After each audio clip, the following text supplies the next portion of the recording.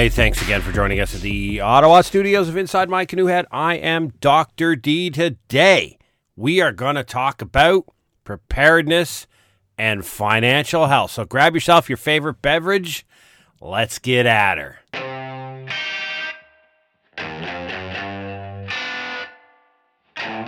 I am a sucker for a great guitar riff, whether it be acoustic or electric. Thank you very much for joining us. And I know I missed a day. That's not a problem. It happens in life. Had some family things that popped up and needed to be attended to. So Inside My Canoe Head and Preparedness Labs Incorporated pretty much took the last week off without much notice. But this happens in life. Family first, my friends.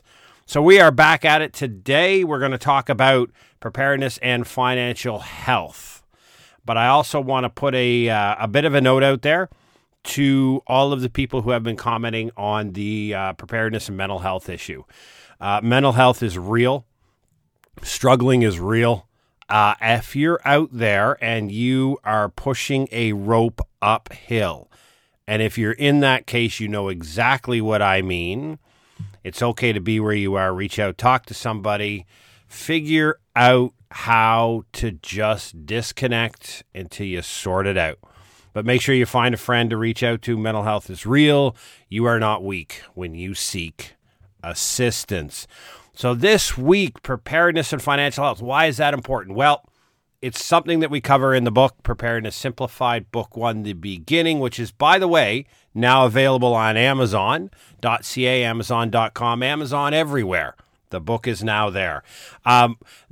Your financial health, and we talk about it right from the beginning, and we've talked about it since the beginning of this podcast. We're over 3 years into this podcast, is that first you got to take care of you, right? You're no good to anybody else when the shizzy hits the fizzy or the world goes pear-shaped if you are not physically, mentally, and financially sound. Now, I don't mean rich, and I don't mean uber fit, and I don't mean without anxiety. I mean if you are in control and proper management of those, then you are in the best possible situation for when chaos visits you with next to no notice, and you are expected to lead in times of disruption, little information, poor sleep, and reduction in nutrition. You are useless to most people if you are unfit, mentally unsound, or stressed out, and you're broke. So it's your first job before you think about skills and supplies in your basement to start the process, to begin the process of setting your life on a proper path. Then you're in the position to start talking about sheltering in place and all the other things that we talk about. So why is this important? Well, first, how do we do it? How do we sort out money? Well, the first thing we talk about on this podcast is the most important question in emergency preparedness is, who is responsible for your outcomes? And the only possible answer to that question is you. If it's anybody else, I wish you luck. You should probably turn off this podcast and find something else to do. If it's you, if you're willing to accept responsibility, it's the reality versus excuses game, right? Here we are in today's world, right? You are where you are. When you accept responsibility for your outcomes and you accept responsibility for your financial health and future, this is not about a fault or blame game, right? This is not about creating excuses. Well, I'm like this because my spouse spends all the money, or I'm like this because somebody fired me. You know, you will be around people who will consistently make excuses and attempt to transfer responsibility for their current position on somebody else. I'm a victim. I'm oppressed. Here are the 10 reasons why I'm broke.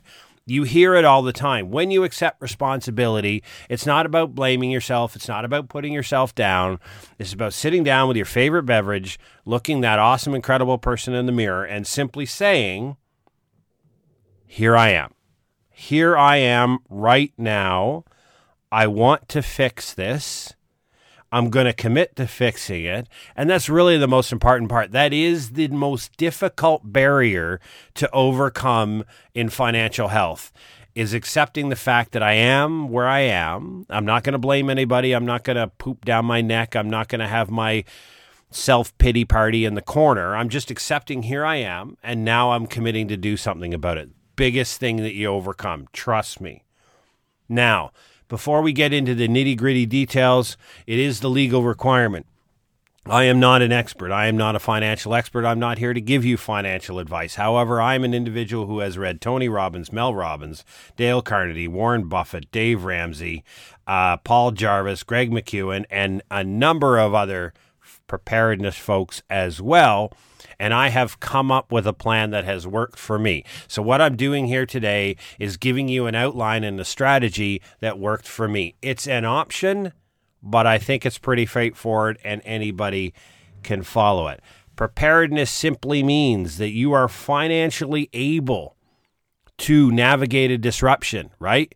When something significant happens, you may be placed in a position where there's going to be increased financial demands on you from either no income coming in the house at a moment's notice anymore, or an increase in expenses due to some type of disruption, a disaster, an emergency, something happens, right?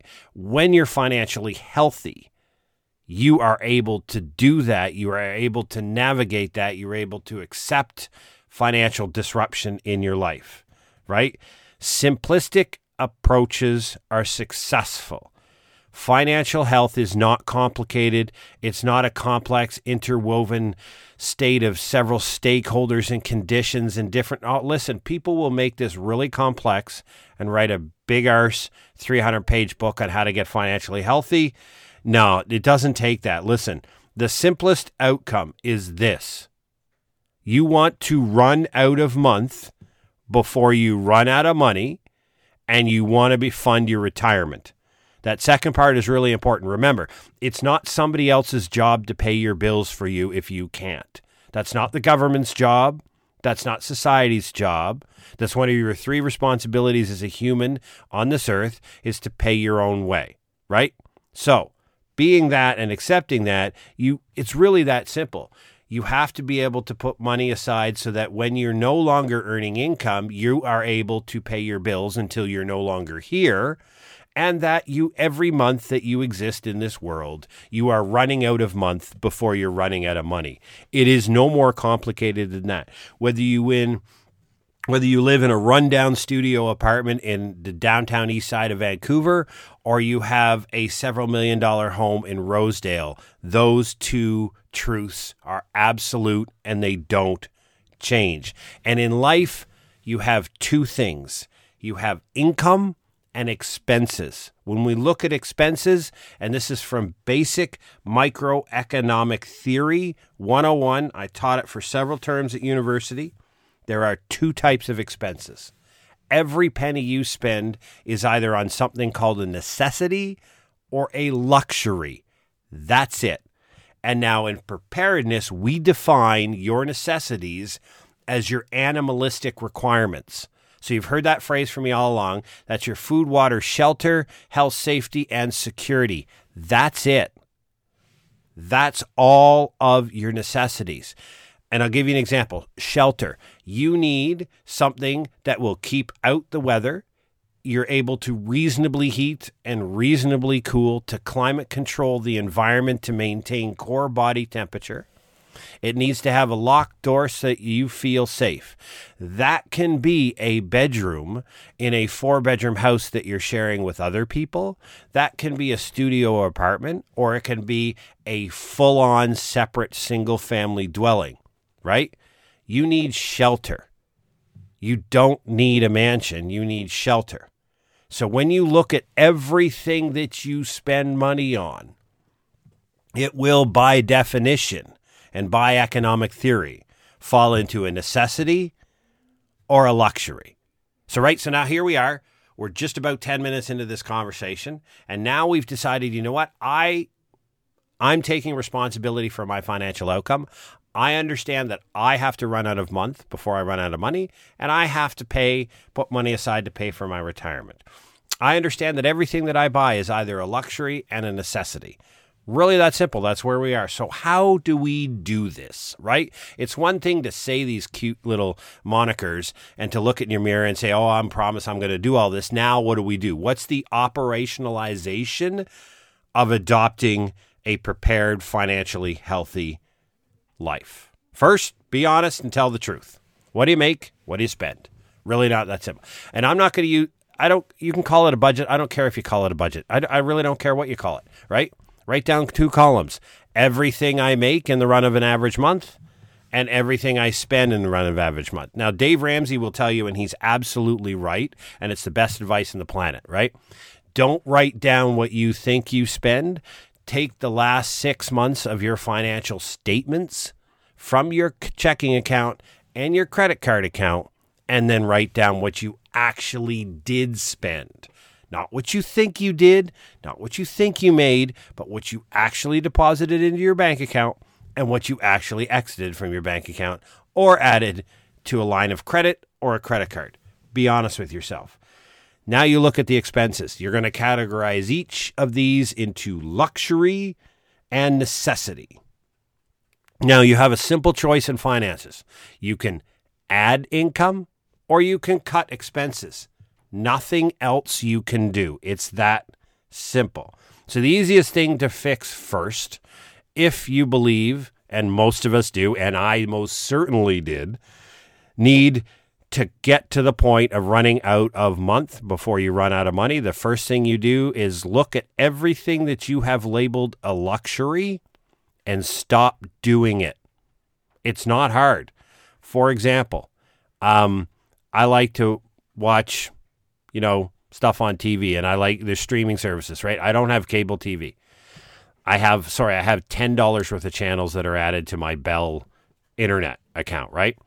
So I canceled my sports subscription. So here in Canada, you can get cable TV, or you can buy your Crave and your HBO and your Netflix one at a time, right?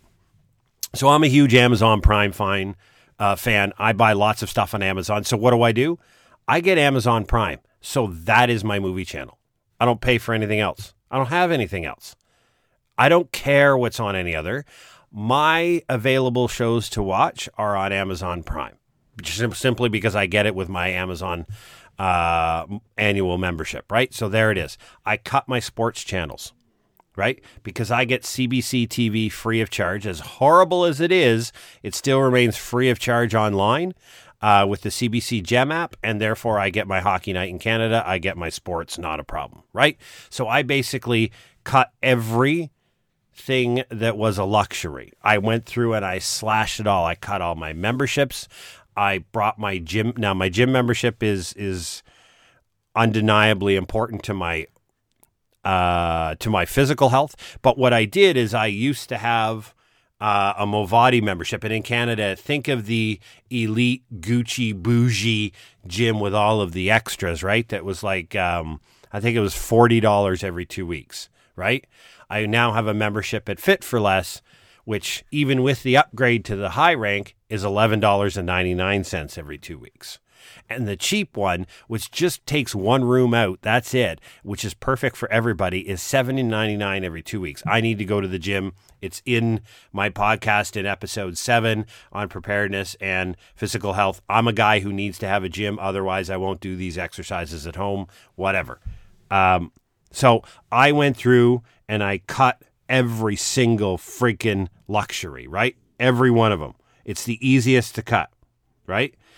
Then I can think about adding income and funding my retirement. But the first thing I need to do is get my arse on the positive side of running out of month before I run out of money. And the fastest, immediate way to do is pull out that phone and start canceling everything. Cancel your subscriptions. Cancel this. Cancel that. Only get what is necessity. It's perfectly fine to go to a used clothing store to find your gym gear. You don't have to go to Lululemon, right? So you get to that point. But you always hear this thing about emergency fund. And Dave Ramsey talks about having $1,000 emergency fund. Now, Dave Ramsey will also tell you, and this is in Tony Robbins as well, is that an emergency fund, the idea of having $1,000 is if you have a goal like that and you put it aside, you have something. Now, in preparedness, we have a methodology here at Inside My Canoe Head as to how to determine exactly how large your emergency fund should be. Because there are 3 things that are going to happen that are going to cost you money. You are going to get fired, and your income is going to disappear tomorrow morning when you show up for work. You're going to have a breakdown in a critical item in your life, and which needs to be replaced like now. Or somebody is going to die and you have to fly somewhere to attend a funeral. I'll be blunt with you. That's it. Really, keep it simple. You can probably sit here and write down 25 other bad things that can happen to you, but those are the three main things that you have to be able to fund. It's your job to fund it. It's not somebody else's to be able to do that for you, right? So the first thing is, and we talk about this in the book, one of the 4 scenarios that I put in the Preparedness Simplified book is you're fired, right? And I go in a lot of detail in there, but think about it. Think about what's your plan when you get fired, right? Every single person is going to lose the job they're in. You're either going to retire out of it, you're going to die doing it, or you're going to get fired, or you're going to quit and try something else. You will stop doing the job you're doing right now at some point. So it's your responsibility to understand exactly what you intend to do when you get terminated, right? This is not about spending any money. Again, this is just sitting down with a piece of paper and saying, if I walk into work tomorrow and my boss says, I'm sorry, we're reorganizing the company and you're fired, here's a severance pay, whatever. We wish you the best of luck. We're really sorry. We'll write you a great reference. It happens all of the time. What are you going to pivot to? What is your next job? That's your responsibility to identify. Now, I don't care what it is, and it should be something you love, and it should be something you're good at, but the point is that you have to understand what that is, and part of that understanding is how long is it going to take you to pivot to that? How long will it take you to swing over to this new job, to get up and running with whatever you need to do to get up and running, and then how long before you estimate your first paycheck will come in?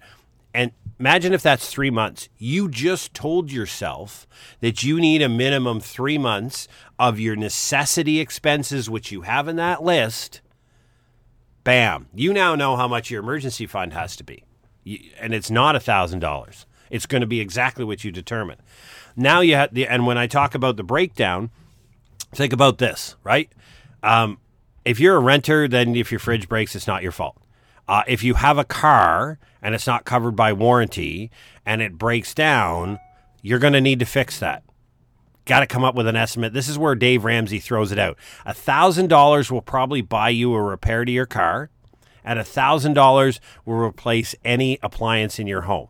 That's why he comes out with $1,000. It makes sense. Now think about it. Where are all the relatives? If somebody you live in the United States, you live in Canada, you live in Europe. If you had to get on a plane tomorrow to fly to your most distant relative that you would fly to attend a funeral, how far is that away? What does it roughly cost? You're just doing a bit of research. Say, my travel's it's going to cost me about $1,000 on discount. It'd be about $1,000 for a breakdown. One or the other, the odds of the two happening are slim to nil, but not zero. And I need 3 months. So you now know the size of your emergency fund. You probably have zero. That's perfectly fine. The idea of accepting responsibility for your financial future and setting yourself on the road to success is not about solving it today. The big barrier we're getting over is you accepting responsibility to adopt a healthy financial life and then starting to make the right decisions. This could be a 4-year roadmap. And that's perfectly fine, right? This is not about fixing it this month. Running out of month before you run out of money has to be fixed immediately. But every other thing, setting up your retirement fund and properly funding it, setting up your emergency fund and properly funding it. These things need to start, but they don't get done overnight. And this is why you don't beat yourself up. If it works out that in the very beginning, before you add any additional income, even with your cutting expenses, your emergency fund, you've only got $172 to add to it every month. Great. Fantastic. Okay. Right now, you're adding 172. That is a far more positive position than you were in shortly ago. So remember, the idea is you're taking the necessary steps to get it there. And I'll give you a prime example. Think about what happened in the pandemic. Really, really smart people doing great work for healthy and strong companies were fired overnight. They were fired. Great people, great employees, lost their income overnight. You didn't see it coming. None of us saw the pandemic coming. It showed up. It knocked everybody off of their keister. That was your responsibility to pay your bills, right? That was your responsibility at that time to have a plan to pivot to. Sitting back at home and waiting for your previous job to reopen magically and doing nothing else, that's not a plan. That's a piss poor attitude. And that's what a lot of people did. And I'll be blunt about it. A lot of people just sat at home, believed it was the government's job to send them money checks to pay their bills, and they just sat there and waited for their boss to call and tell them come back to work. You were a victim. You decided that the pandemic did this to me. I'm a victim of a pandemic, and therefore it's perfectly fine for me to sit here and do nothing. Listen, we've all read stories of incredible people who did wonderful things and created new opportunities. They were fired from a job, sat back, had their little pity party in the corner and drank their glass of wine, got up the next day and took action. They decided, well, I'm not going to sit around and wait for my boss to call me to tell me I can come back to work. I'm not going to sit around for some magic government money to show up in my bank account. I'm going to launch my plan, what I always wanted to do. And a lot of those people are now exceptionally successful 3 years later, right? They took a disruption and made it an opportunity. Have a plan. Expecting government assistance and expecting somebody else to pay your freaking bills for you is not a plan. So think about it. Creating this is not hard, right? You create a plan to first accept responsibility. Second, cut your expenses to make sure you run out a month before money. Third, you determine your emergency fund requirements. Fourth, you determine your retirement requirements, and that's a whole separate. Talk to an expert about that. I've got advice, but I'm not going to give it to you because I'm not a financial retirement investment expert. And if you get that wrong, some significant things can go pear-shaped. There's a lot of great people out there. And last, you're going to add income. You're going to add income to fund all your requirements and to have a better quality of life. Remember, just sitting here going, well, I'm this job and this is what it pays, so here I am. That's a ridiculously poor attitude, right? I do this job and all I get paid is X, and so that's all I have. Oh, so you're an oppressed victim, right? Welcome to the narcissistic world where you believe you should be paid $28 an hour, but your job only pays $21, so you're stuck making $21. No. There's tons of jobs making $35 an hour that they can't find employees for. So no, you're not stuck anywhere. You're just choosing to remain there.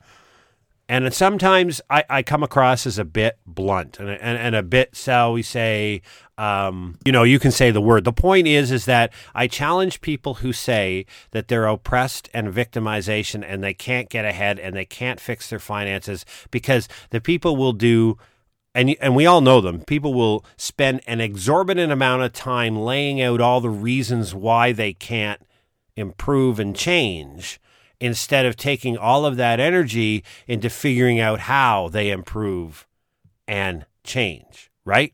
Because remember, as a human being on this world, you have 3 responsibilities, and it's really that simple. According to Dr. D, The Art of Life, and according to Inside My Canoe Head, has 3 jobs, right? 1 is to pay your own way. That means you're responsible for your outcomes in all manner and respects, and it's your job to take care of yourself. The second thing is to be of good character. Don't be a jerk. Follow the rules. Don't break the law.